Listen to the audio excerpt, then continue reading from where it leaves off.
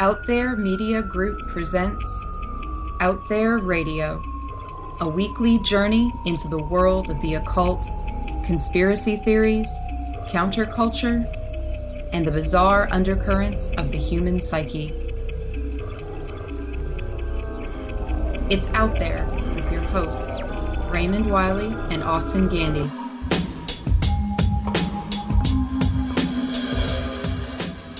Welcome to episode 60 of Out There Radio. My name is Raymond Wiley. And I'm Austin Gandy. And we've been having fun tonight. As usual, we've, waited to the last minute to do our research. Mm-hmm. And it's been sort of like pulling the strings off of a sweater. Mm-hmm. And we just keep putting it off. And it's getting kind of late in the evening. Yeah, we are way beyond our production schedule here. That's right. But, it's been worth it, though. Yeah, I mean, we've been making fun of conspiracy films on YouTube all day and reading Wikipedia articles, and that's scholarship, ladies and gentlemen. Yeah, don't forget it. We have uncovered some really wild rabbit holes, but let's not rush. About what? Let's not rush. How are you, Raymond? I'm on edge. No, I'm not. I quit smoking cigarettes, but I'm not on edge. Mm-hmm.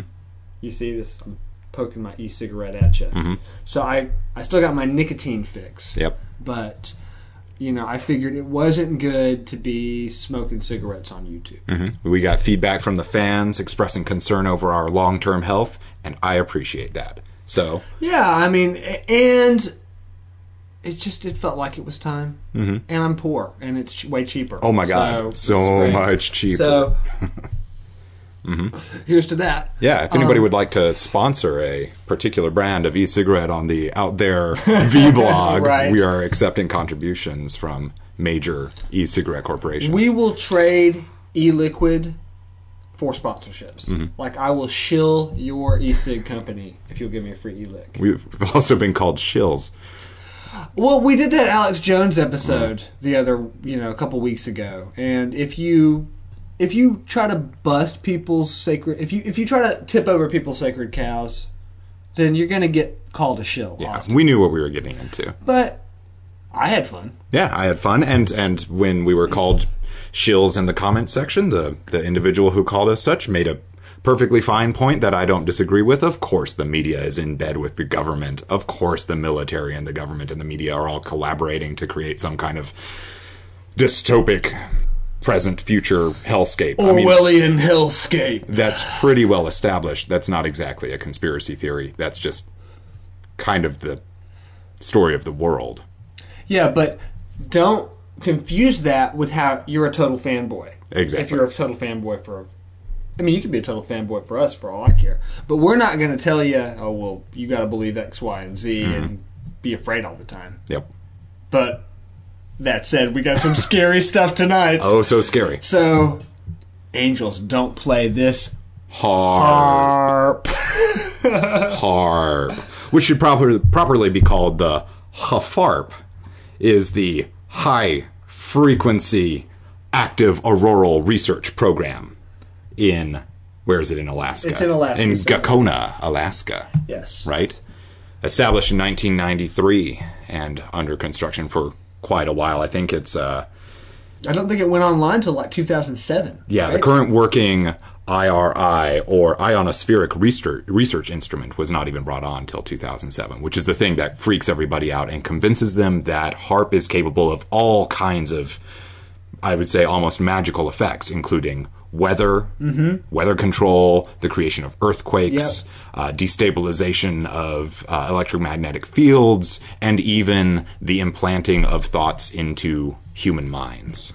Well, let me tell you, Austin, I watched the Jesse Ventura Conspiracy Theory Show episode about HAARP, and when Jesse flew in, right, to the HAARP facility to, see what was going on. Basically kick down the gate.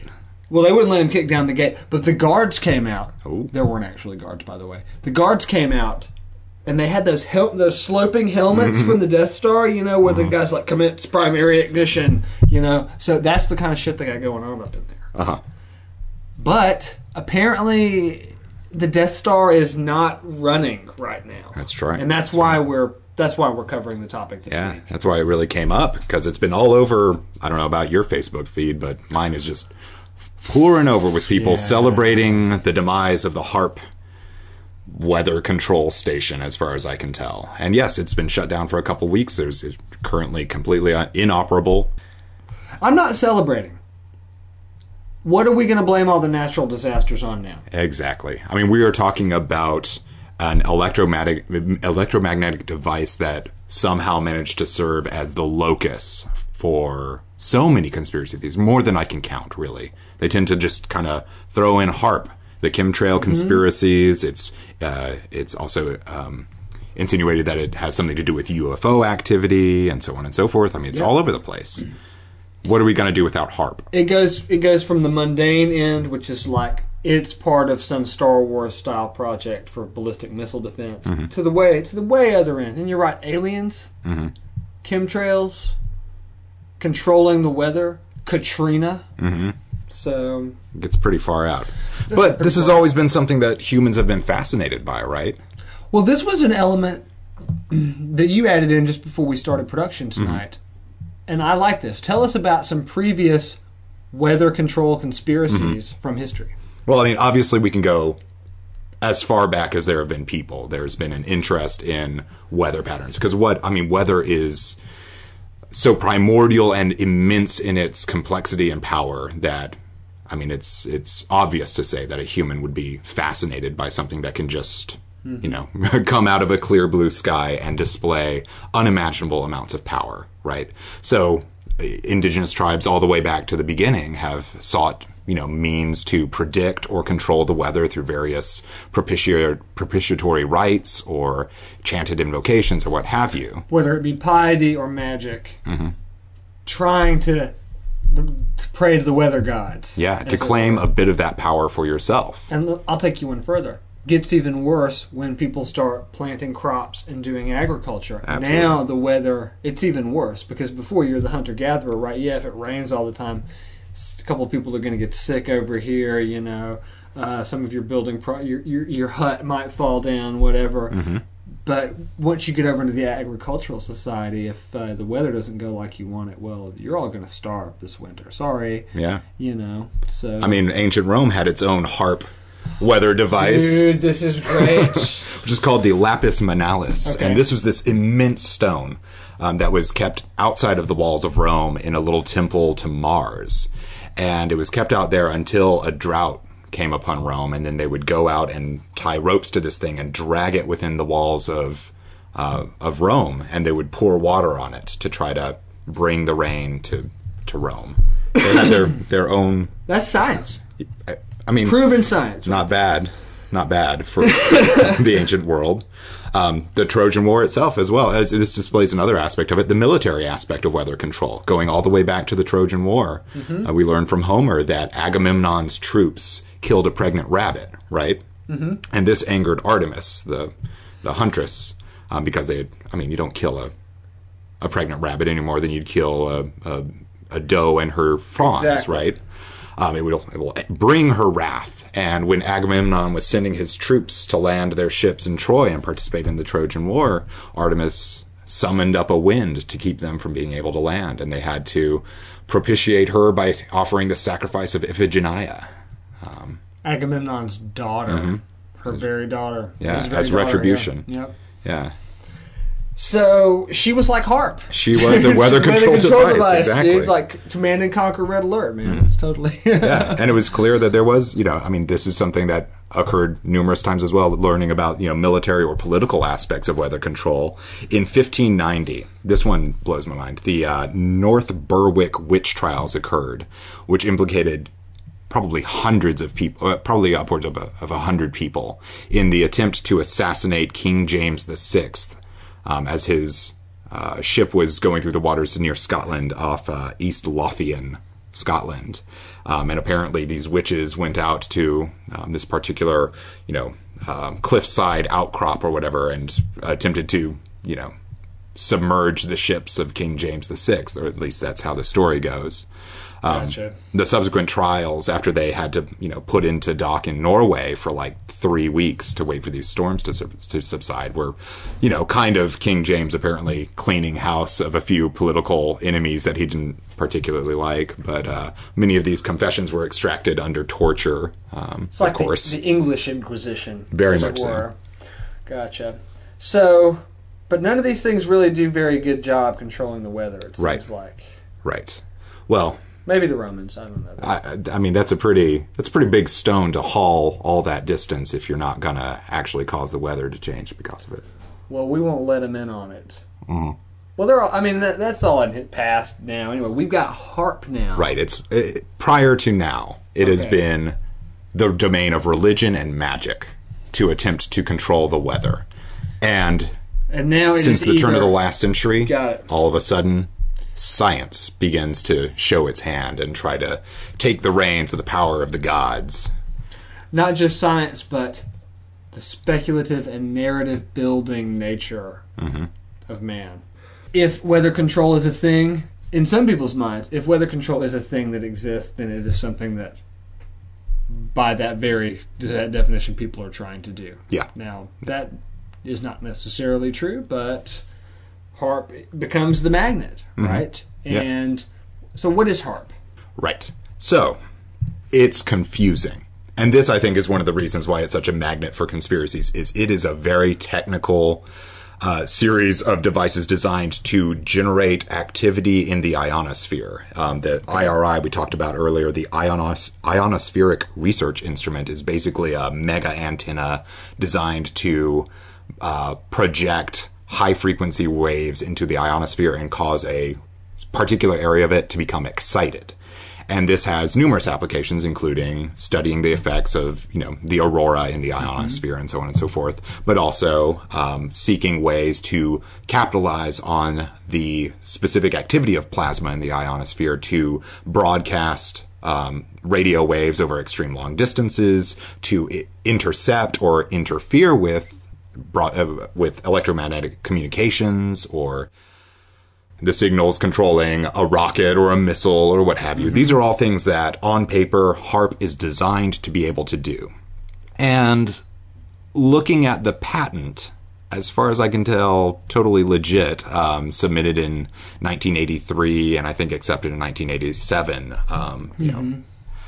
it does look like they were trying to secure some nice fat funding from DARPA by emphasizing the degree to which it would be a useful tool in disturbing and interfering with enemy communications, basically causing a blackout of communications in specific areas around the globe, because the signals from HAARP could be bounced off a satellite or what have you, and you could basically just shut down an entire nation's communication network. But this is only, you have to infer this. Reading the patent. Right. It is what the patent basically says it will be able to do. And that's, okay, I want to talk about that before we even go on into the history of HAARP, is that you read the patent, you read some of the original documentation, and it seems almost like, I won't say a boondoggle, because there are obviously scientific applications for the array, but almost as if like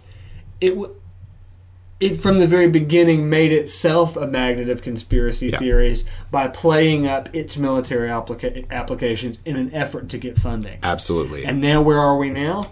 We're talking about the story because there is no funding anymore. And let me tell you, Austin, if they could control the weather and start the Fukushima tsunami and all this stuff, they wouldn't be shutting the facility down. Indeed. And they wouldn't be juggling between private civilian contractors to run the place. And Jesse Ventura, when he came in on his helicopter, might have seen some armed guards. But anyway, well, it only lingers for a second, but it does definitely say in the patent application itself, it has the capability of basically superheating some part of the atmosphere and causing a nonlinear sort of, because you cause this little disturbance here, it causes kind of a cascade effect, and weather manipulation is possible. And it even suggests that it could focus basically the atmosphere like a lens and what does it say? It says, and apply a vast amount of solar radiation to a specific area. So yeah, I mean, it suggests that it might be capable of doing that. Yes, but if it were, maybe this. Mm-hmm. I got it, Austin. This is just the first step. Ah. Okay, they're going for full-on command and conquer super weapon at the end of this. Let's talk about super weapons when we come back, because we've got to blow the lid off the Nikola Tesla connection to HAARP. HAARP. We'll be right back.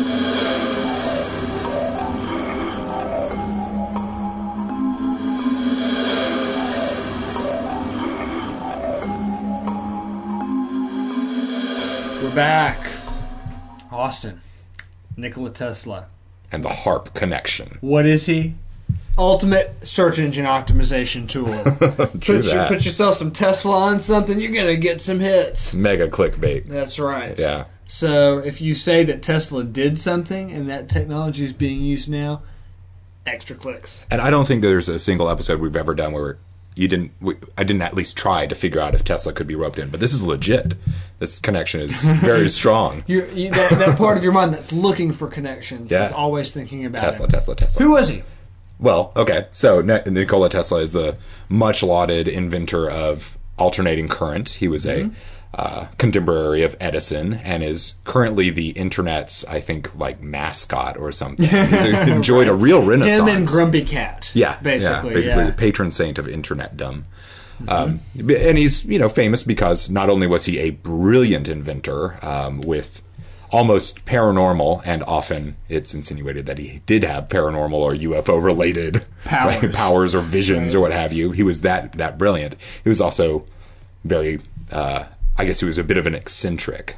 He had some ideologies that were very much at odds with ideas like Edison's or the investors like J.P. Morgan of his time, who were very much looking for the practical capitalistic applications of science, whereas Tesla appeared to be devoted to the idea of improving the world and stopping war and bringing free, abundant energy wirelessly to every human being on the planet.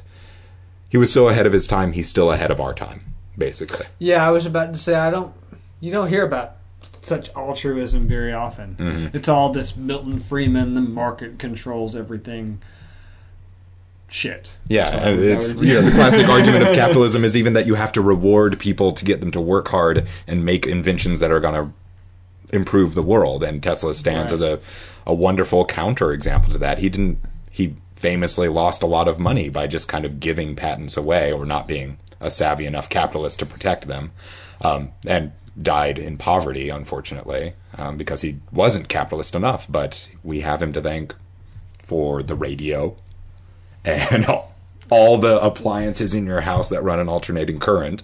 If Edison had had his way, he would have... Electric motors, yeah.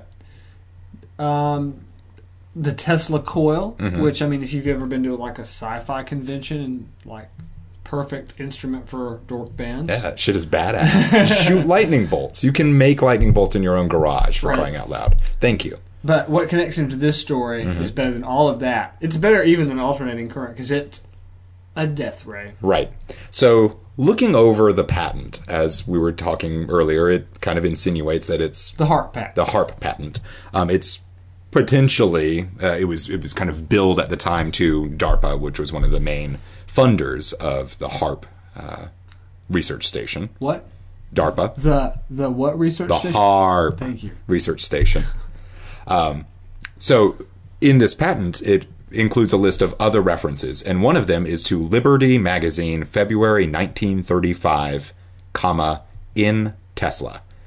And I saw that citation, and my heart just skipped a little beat. I was like, really? It's so far out that it makes you question the veracity of the patent document that you're reading.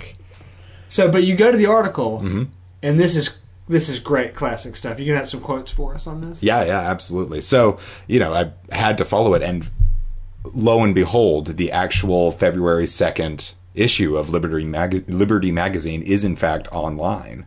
And it includes a article by Nikola Tesla called "A Weapon to End All War," and I think I actually Did you close the No, tab? I didn't. It's right here. Don't freak out. A machine to end war. Okay. And Tesla, kind of goes on about the various problems that plague mankind, and states that man's warlike nature is kind of, a difficult thing to eliminate.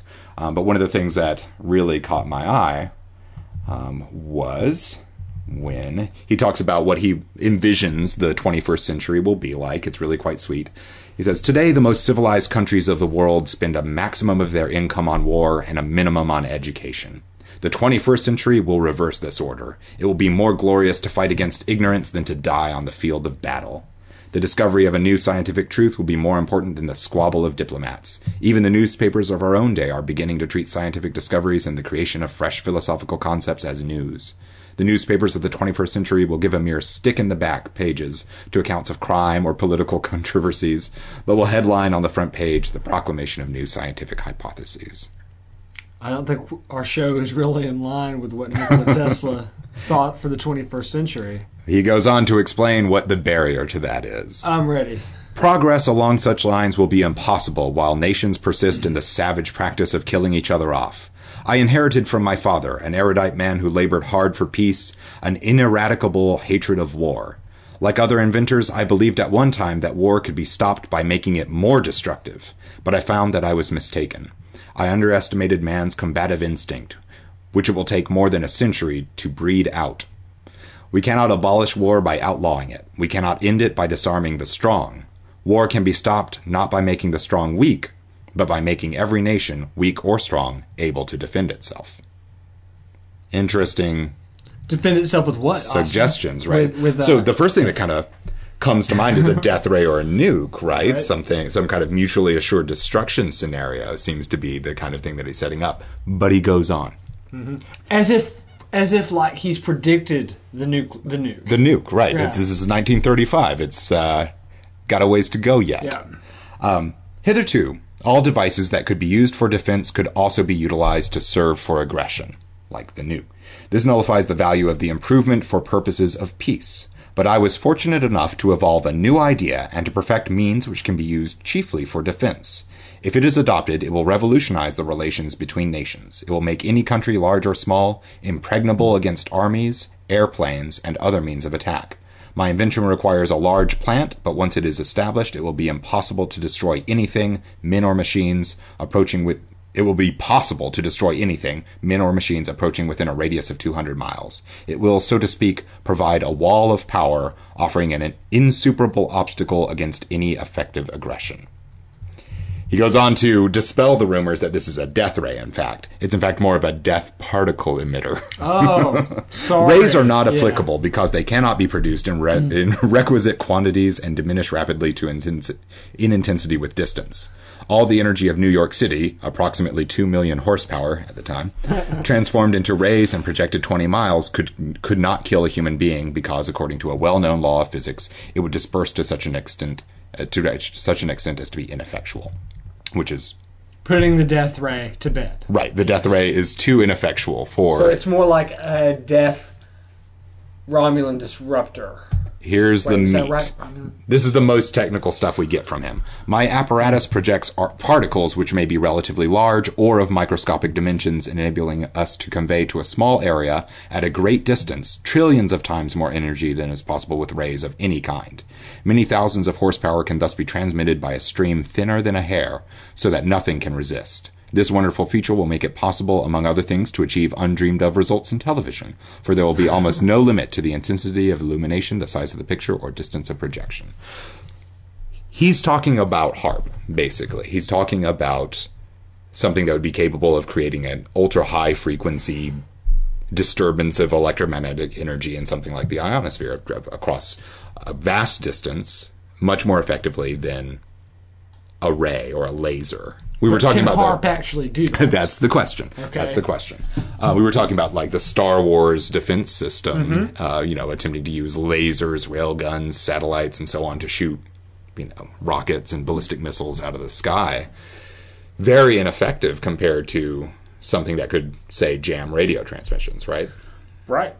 And that's basically, as far as I can tell, Nikola Tesla is being remarkably coy. I guess he'd probably been burned a few times at this point by releasing too many technical details. He's being a little coy, but he's talking about a large plant that can produce a huge amount of, it can project particles an extreme distance away and kind of excite things at the site. And he's talking about its, use in broadcasting television, for instance. I mean, he's exactly talking about the kinds of stuff that would be beamed to our satellites by something like HAARP, which is actively used to communicate with, like, submarines and such. Well, that's guessed. We don't know that for sure. Okay. We have other means, which we talked about in the mermaid episode, if you remember, you're right, of getting to submarines and of doing some of this underwater scanning stuff. But it does make you wonder. But the big question is why is this article cited in this patent? Is this this random? Should we have Snopes'd this or something? I did my best. I really did do due diligence to try to figure out that this patent was in fact the patent, because it's almost too good to be believed. But this 1935 Liberty Magazine article where Tesla just kind of throws it out. I mean, he's talking about a very similar sort of technology in 1935. It's very, very interesting.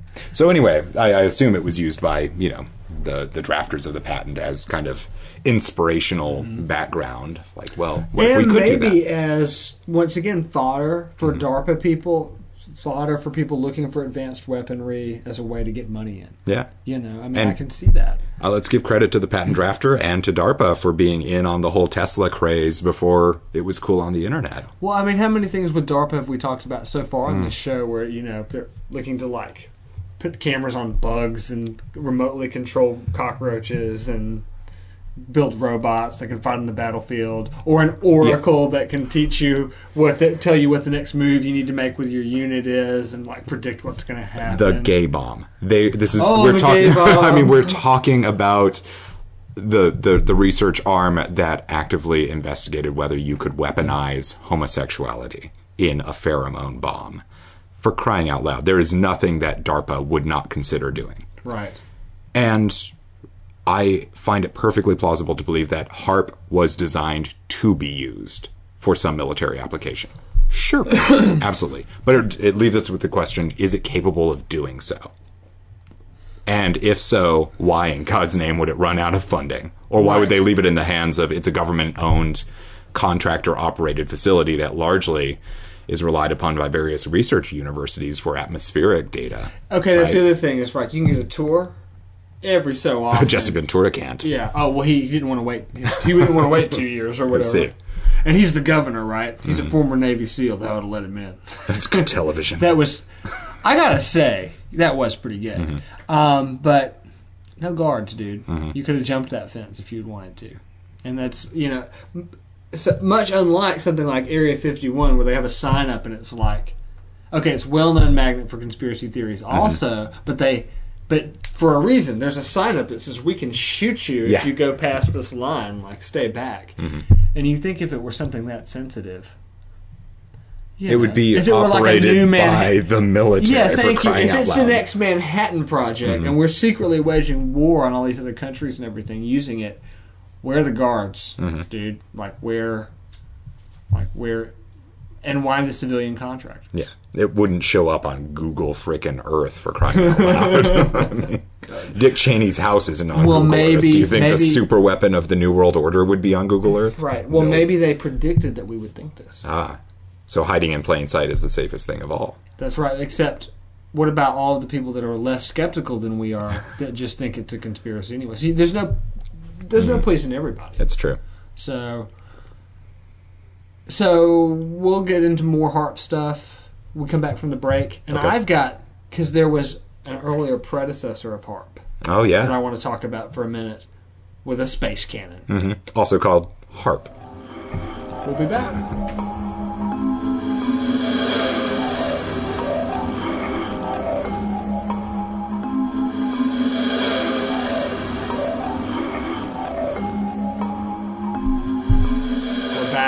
To talk about HAARP and the other project HAARP. Yes, the original HAARP with the anime space cannon. Have you seen Robotech?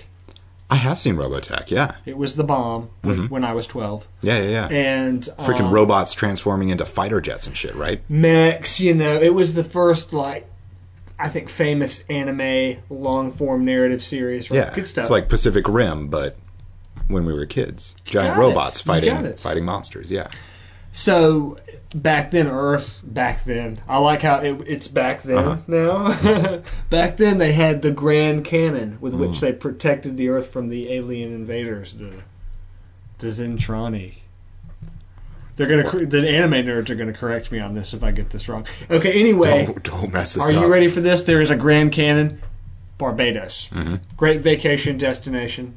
Yeah, right. And you can apparently hike up to see this thing. Yes, it is a cannon. It's a 100 caliber cannon.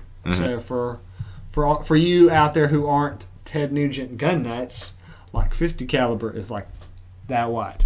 So multiply that by 200, and that's how wide this cannon is. Anyway, they built it in the 1960s to do research about high in the atmosphere before they had HAARP technology. And this was just the high altitude research program. Yeah. And their plan, and this is some more weird science, not Tesla level though, was that they were going to launch satellites. Instead of using rockets, they were just going to fire the satellites off into orbit using this cannon. And they fired like this huge slug, like many tons, 110 miles up. It reached suborbital flight and came back down.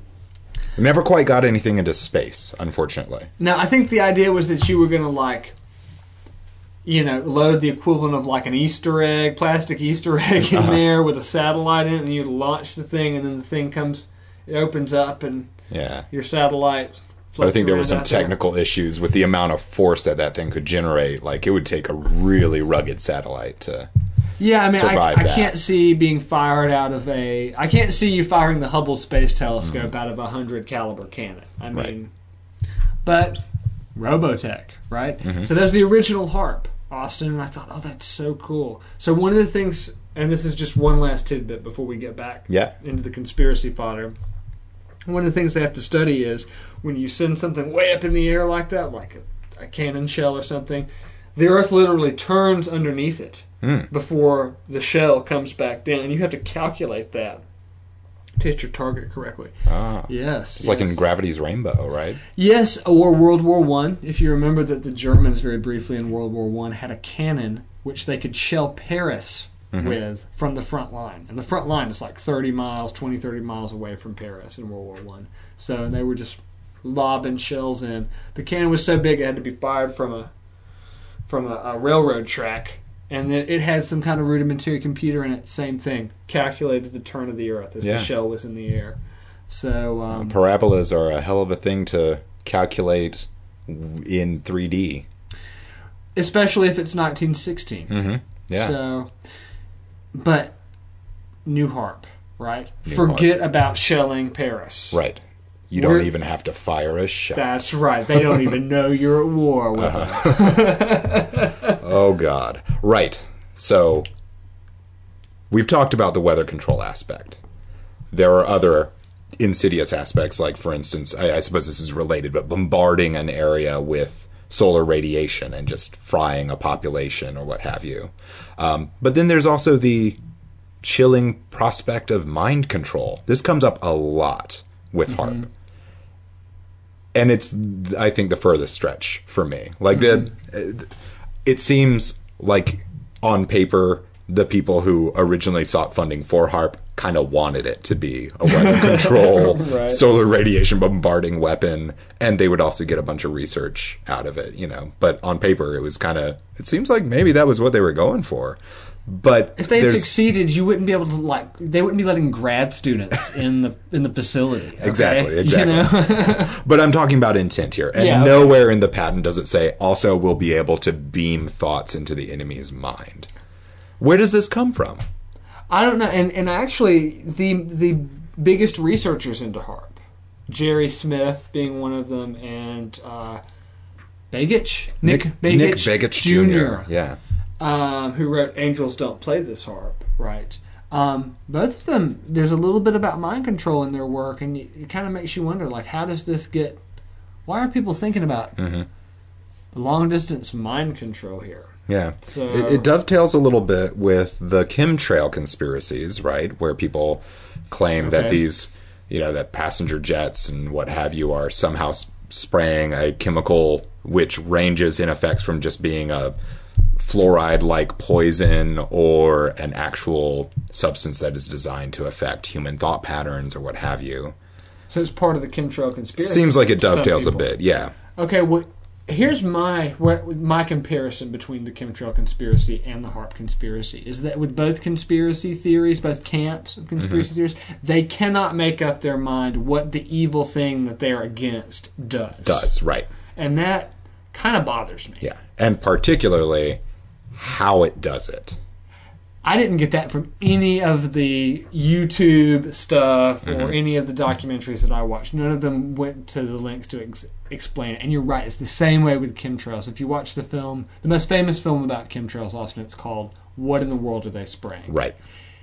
And I watched this film in horror, because I got to the end of it and I'm like, they're not going to tell us anything actually about their theory about what chemtrails do, how they work, or any proof that they are.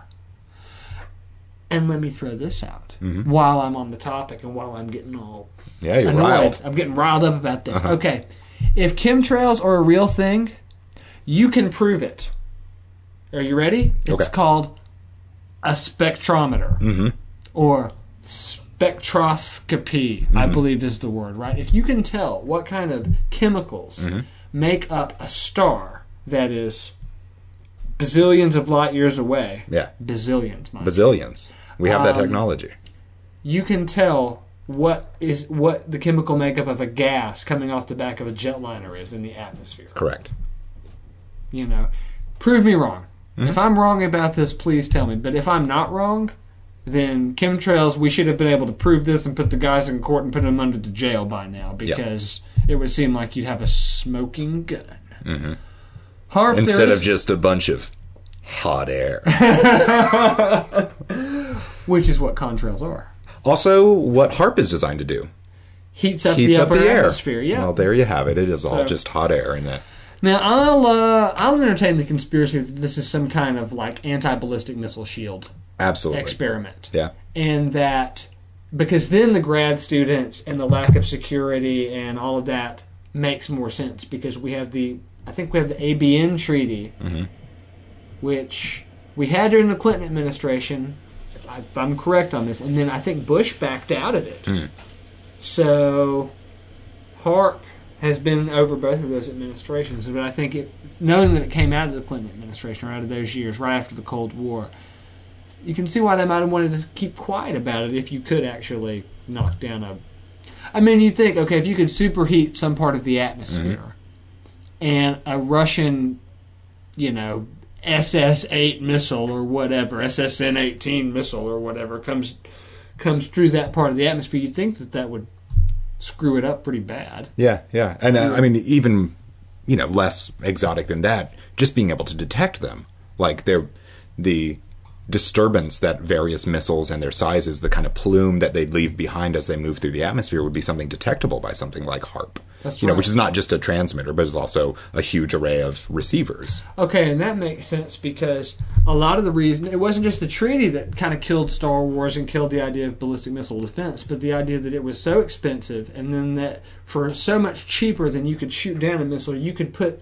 a countermeasure on a missile that would fool your $1 trillion system, and the super laser ends up shooting at a balloon over here instead of a warhead.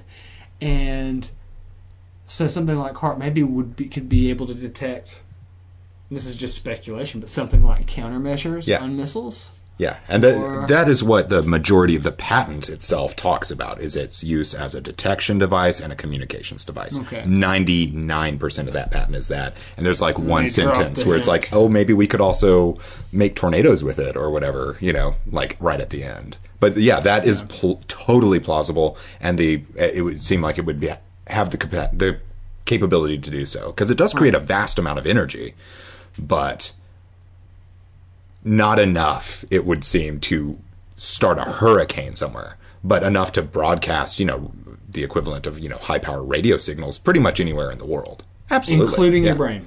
And there's the brain thing, right. So this isn't actually all that far out. It disturbs me and freaks me out to say that, but we brought up DARPA earlier, and there is a technology. It does exist. You can make people hear something as if it is originating from their own heads. You can make somebody hear something in their own mind. It's even been used. I think that DARPA was attempting to find some way to basically put it into a little cannon where you could point it at somebody, basically. They figured out how to put it in trains in Europe. I swear, I read this article. I think it's in Germany. Oh. There's an advertising agency. Oh, no. Are you ready for this? That has this technology, and they've put it in the windows of the train. So if you're commuting home on the train and you lean over and your forehead touches the glass, get ready for your Der Spiegel ad or whatever, Mm-hmm. It's pretty good.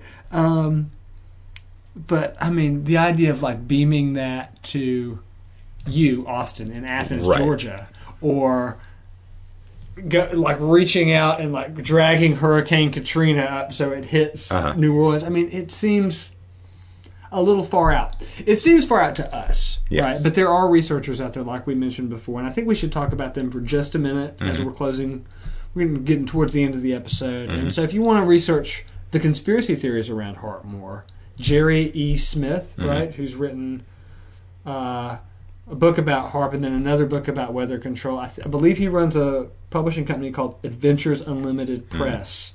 And they used to send us their catalog, and used to send us books back when we were doing the second season of Out There and some of the disinfo stuff. And it's good to shout them out. And the other guy, Nick Begich Jr. Nick Begich Jr. He's interesting. Let's bring in this weird thing. He runs earthpulse.com or .org, right? This guy Angels Don't Play This HAARP. And wrote Angels Don't Play This HAARP. He is the son of Nick Begich, a former representative from Alaska, and the brother of current U.S. Junior Senator for Alaska, Mark Begich. Yes. And Nick Begich Jr. has a really interesting pedigree, actually. His publications are varied. He's been kind of what would you call it? A contractor, a consultant. For various corporate firms in Alaska, for various investments, and also, interestingly, tribal natives. Mm-hmm. He kind of comes from the ruling elite, if for what it's worth, in Anchorage. Right? Yeah, in Anchorage, the ruling right. elite. He stands up for native rights. Yeah, he's an activist, and his works family, with the local community. Yeah, but also is convinced that HAARP is what all the conspiracy theorists say it is. Yeah. And is the big proponent of this. And that's very rare. Usually, they have the more Alex Jones background, some of these folks. Leaning a little more right. Yeah. Don't come from money. They come from middle-class suburban backgrounds, a lot of them, whatever. Not this guy. Yeah. Now, this is the bit that I can't make sense of. So, he is a formal tribal administrator and village planner for the Chickaloon Village Council, which is an Athabascan Alaskan Native community, right? Okay. The Athabascan it's kind of a tribal identity that extends beyond the Chickaloon area. There's Athabascans in Anchorage and what have you. The strange thing about HAARP is that while it is currently shut down, it's not shut down forever. It's just on hiatus. It's pending a new contractor coming in. It's government-owned, contractor-operated. The old contract ran out, and it's currently looking for a new contractor to come in. This is the bit that's weird. One of those is a corporation called Atna, which is an Athabascan Native corporation that employs 1,000 Alaskan Natives and has 1,600 Alaskan shareholders, Alaskan Native shareholders. It's a tribal corporation co-op, basically, and it is trying to come in and take control of HAARP. Yeah. Make of that what you will. I got nothing to connect those. It's a small Alaska. It's small world. True. Okay. Gotta visit sometime. Yeah. Maybe not go to the HAARP facility though. You think they'd let us in? They wouldn't let the body in. What chance do we have? Former Navy SEAL. I ain't got time to wait. Yeah, you won't let the body in. What chance do we have? Yeah. Oh, well. Maybe we'll find our own Bohemian Grove to sneak into one day. Mm-hmm. Anyway, it's been a good episode, Austin. Mm-hmm. Maybe we'll revisit the HAARP as the HAARP as further developments kind of unfold. See if it gets picked up. Because currently the only people slated to be using it, DARPA. It never ends, does it? It never ends. We'll see you next week. You have been listening to Out There Radio. For more information or to access premium episodes, please visit us online at outthereradio.net.